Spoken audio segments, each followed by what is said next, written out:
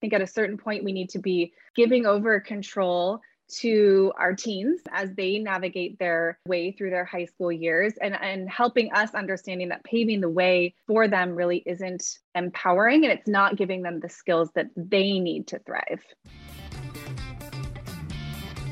Hey everyone, I'm Maria Sansone, and welcome to another episode of Mom to Mom, the podcast. I'm so glad you're here. I think you're going to like this conversation, especially if you have teens or tweens. I don't have teens or tweens yet, and I still got so much out of this conversation. Parenting is so tough, and I don't know how many times I've said, I wish they'd send you home from the hospital with a newborn baby with some kind of like guidebook, They just send you out into the world and you think, I'm not equipped for this. How nice it would be to have, a compass. Well, that's why I'm so excited about my guests today. I am talking to the authors of a book called The Parent Compass, Navigating Your Teen's Wellness and Academic Journey in Today's Competitive World. So I'm going to be talking to the authors, Cynthia Muchnick and Jen Curtis, and what a competitive world it is. How often do we see parents behaving badly with the best of intentions for their kids because of all these pressures, and parents just trying so hard to do the right thing that they're actually doing the complete opposite of what they should be. So we're going to talk about that. We're going to talk about how not to be those parents. We're going to talk about how to support our kids, how to keep them on the right track without helicoptering them, and how, probably most importantly, there isn't one path to success, and letting our kids be kids and to explore all of the different things that they're interested in without letting our stuff get in the way. So here's a little compass for you, the Parent Compass. Here's my conversation with Cynthia and Jen. Cynthia and Jen, welcome to the Mom Cave. It is so good to see you virtually. We are, what do you say, like social media friends? Definitely. You got us through the pandemic. We love Mom to Mom. We've been watching it and watching it grow, and we have been waiting our turn patiently. And we hope the next time you have us on, we'll be sitting next to you in your studio. But for now, we are so happy to be here. A girl can dream. Wouldn't that be fabulous? Well, thank you so much for all the support for Mom to Mom, and right back at you, because I'm a huge fan of The Parent Compass, and it is this fabulous book that truly navigates you through, parenting and for all ages. Just what inspired you to write The Parent Compass? The main catalyst was Operation Varsity Blues. And for anyone who doesn't know what that is, it's the college admission scandal that kind of rocked the college admission world.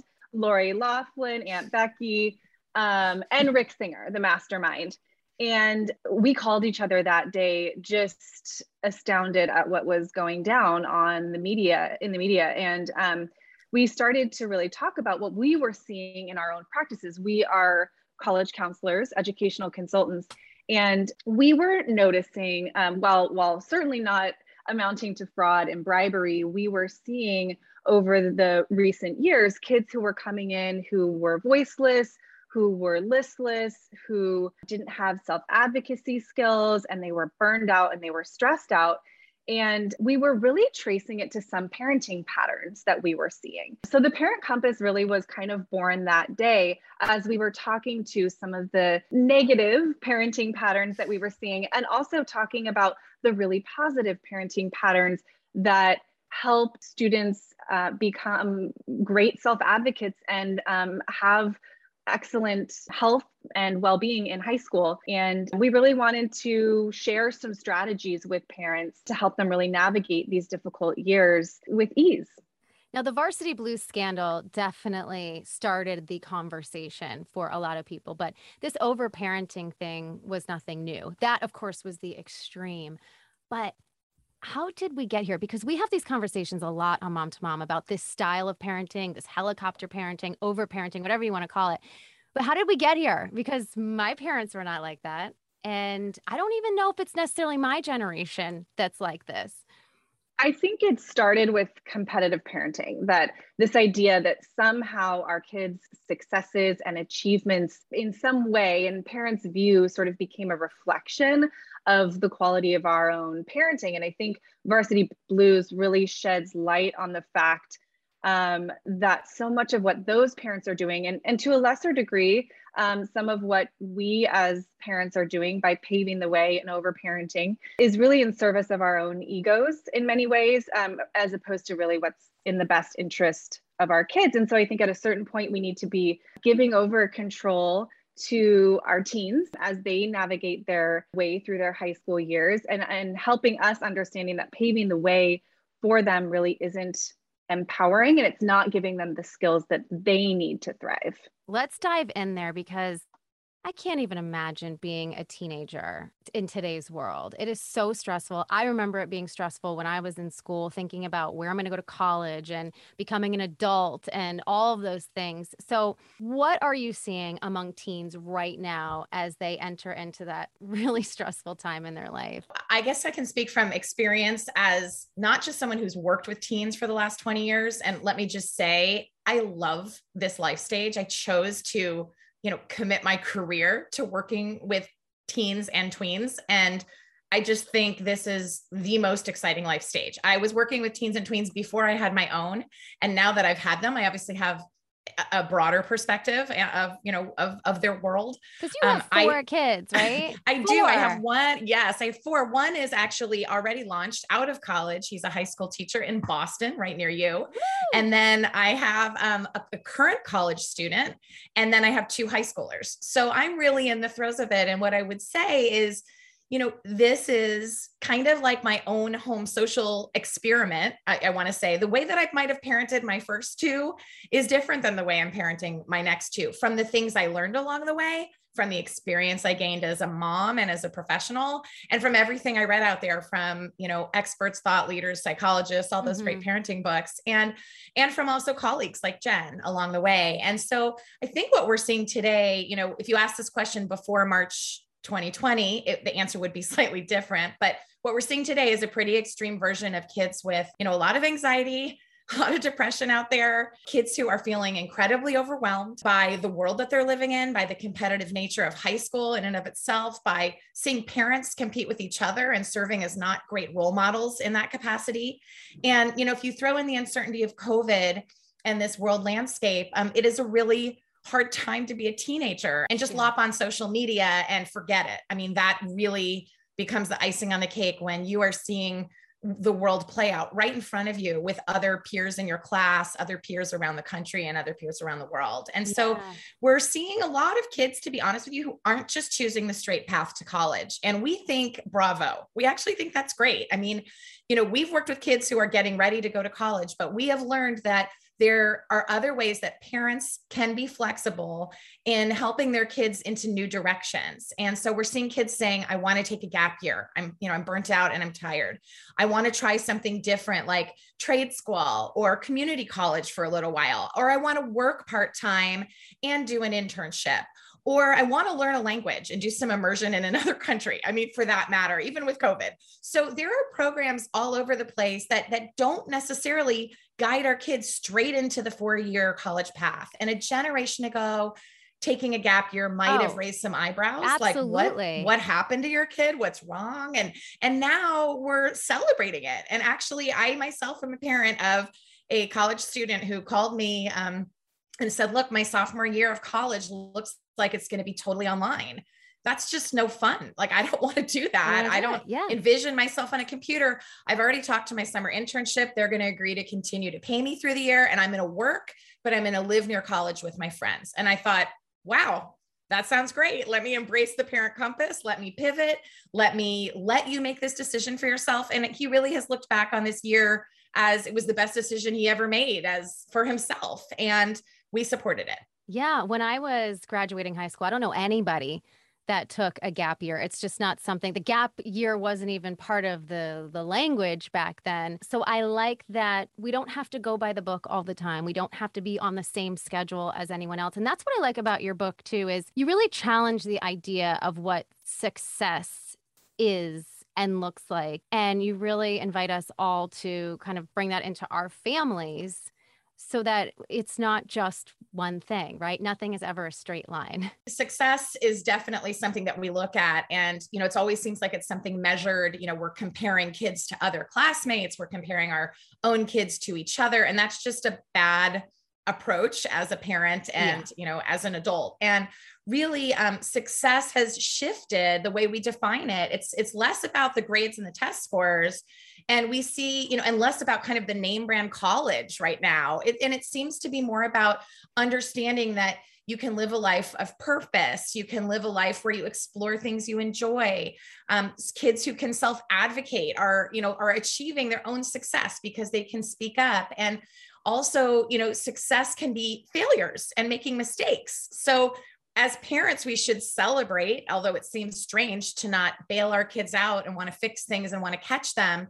But in order for them, to redefine this success where we're appreciating not this end result, but taking the long view and, appreciating kids finding the right fit. I mean, there's so many other ways that success can be measured. And we've become a society that's focused on rankings and numbers and achievement moments. And we need to shift that paradigm in order to have mentally healthy kids. I love what you're saying. And hindsight is 2020, right? But I wish I could tell young Maria that my perceived failures would ultimately lead me to all of the successes. Let's talk a little bit about burnout. I know that this is something as adults that we certainly experience, but it's happening more and more with teenagers. And for all of the reasons that we were just talking about, how do you recognize if your child is burnt out? That's a great question, Maria. We are definitely seeing it more in this generation because of the overprogramming combined with, what kind of COVID has done to kids that are churning in the privacy of their bedrooms. There's definitely some key signals to look for in our own teens: lack of motivation, withdrawal, avoidance of social activities, the ones that are possible even in people's backyards or as they're resuming getting back together. There's also the mental health concerns, anxiety and depression. And we can look for some of these signals in the way our kids' behavior might be changing. And sometimes it's hard to perceive them because there's also just teenage experience, hormones, and adolescence. Boredom. So we're trying to kind of figure out both at the same time. And I would say as a parent, educate yourself on the signs of anxiety and depression, which were some of the things I kind of mentioned. But in addition, it's not a bad idea to check in with the other adults that might be spending time with your kids. It doesn't mean going over your kid's head and emailing their teachers, nothing like that. But for example, if your kid spends time with another friend in the car or at their home, check in with that mom, just to build your own village and say, are you noticing anything weird about my son? He's been so quiet with me. And that mom will probably say, oh my God, no, he's crazy happy and eating snacks and I'm not noticing that. Or, also mental health experts are great people. Tons of kids are in great therapy that's supporting them, that's not through their parents, but through mental health professionals. So don't be afraid to find someone else for your kid to talk to. You can do it all virtually now. It's also through lots of mental health plans. They offer free counseling and school counseling as well through a school counselor or a therapist. Jen, I would think with the pandemic that it would make identifying burnout that much harder because kids aren't doing the things that they would normally do. And there's a lot of time at home with mom and dad. And so you don't know if they're just bored with you or over you or actually going through it. Right. For parents who are concerned that maybe their child is experiencing burnout or who kind of just want to walk along their child as they're kind of trying to tease this out, we do really encourage parents to encourage your teen to schedule downtime. This can be a really great way when you do it intentionally and it's part of your everyday routine. Your teen will be better able to recharge and recover. We also want parents to know that it's okay for teens to explore, and it's okay for us as parents to give them the room to explore. So they don't need to be so structured all the time. And in fact, what we see in our practices is that the pressure of picking one activity or specialty at 15, 14 years old can actually be really overwhelming and not age appropriate for teens. And so some advice would be to kind of allow your teen to try out different activities and interests, and understanding that your teen learning that he or she does not like an activity can be just as valuable as learning that he or she does. Absolutely. And you take right? that into adulthood. You don't know the job you don't like till you've done it, right? Till you've done it. Exactly. I feel like this is a generational shift because when I was growing up, I had parents who were sort of like, pick your thing. Pick your thing. You're going to do swim team. You did that for a week. I bought you the swimsuit. Then you wanted to do ice skating. I bought you the ice skates. And I remember having these conversations, but I was exploring. I was just seeing what I was good at and what I wasn't good at, like swimming. Still can't swim, by the way.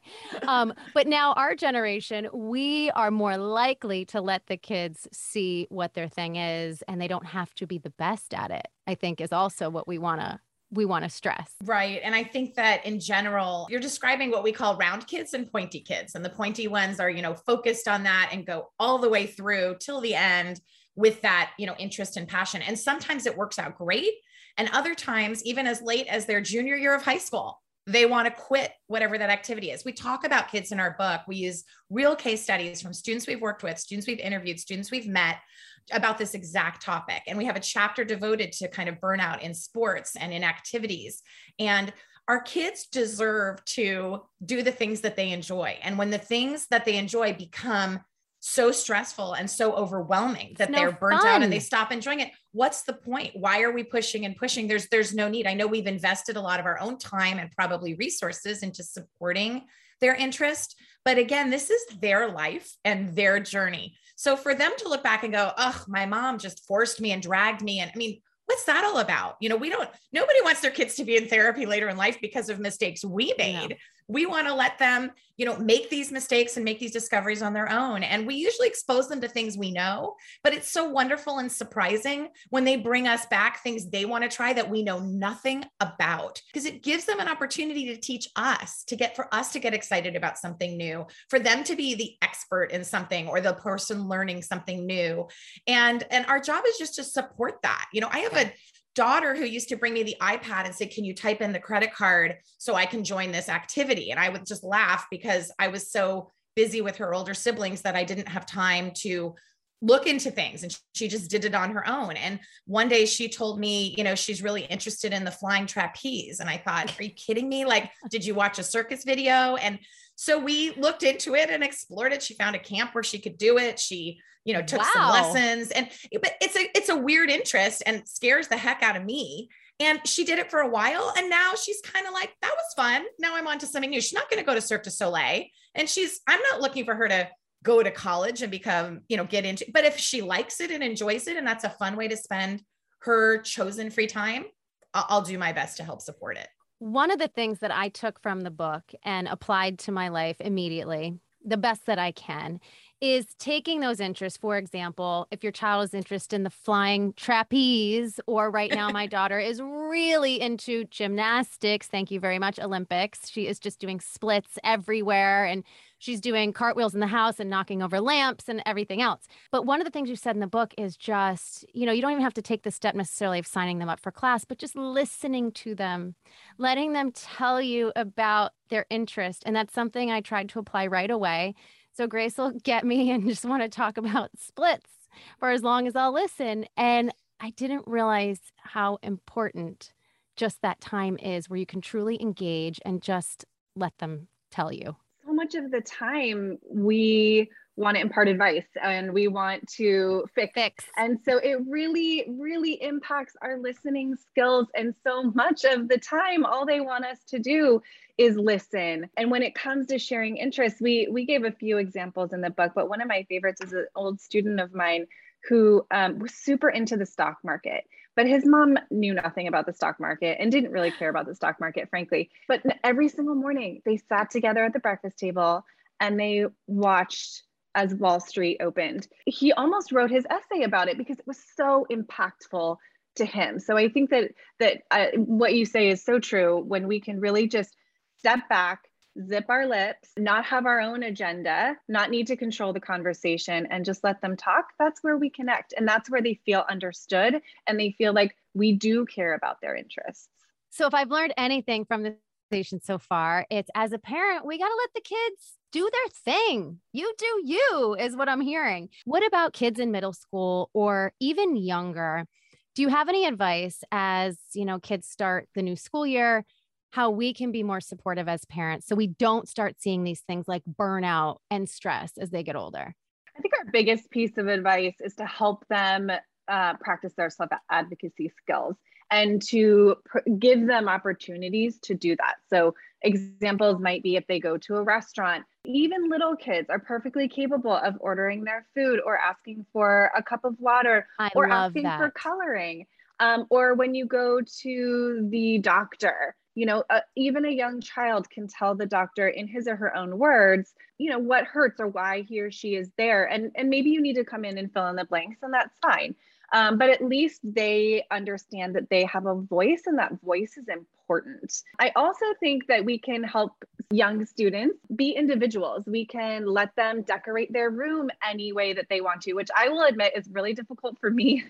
I tend to like things to look a certain way. But I know that my kids get so excited when they can post pictures that they've drawn all over their walls or their ribbons that they're proud of or whatever the case might be. But letting them have their own space that really reflects them. And then lastly is just to watch them as they do hard things. So one of the things that's really difficult for me is watching how my daughter makes her bed. It's not the way I would make it, but I need to remember to let that be the way that she makes it. And she made her bed, and that's a win for the day. Or the way that she dresses herself as another example. Letting them just do their stuff and watch them as they do it. I think dressing themselves is an easy way for us to relinquish a little control and let them express themselves and do their thing. It can be tough though. Yes. So one last final thought as we wrap up here, Cynthia, any pep talk for parents as we head into a new year that's very different than last year?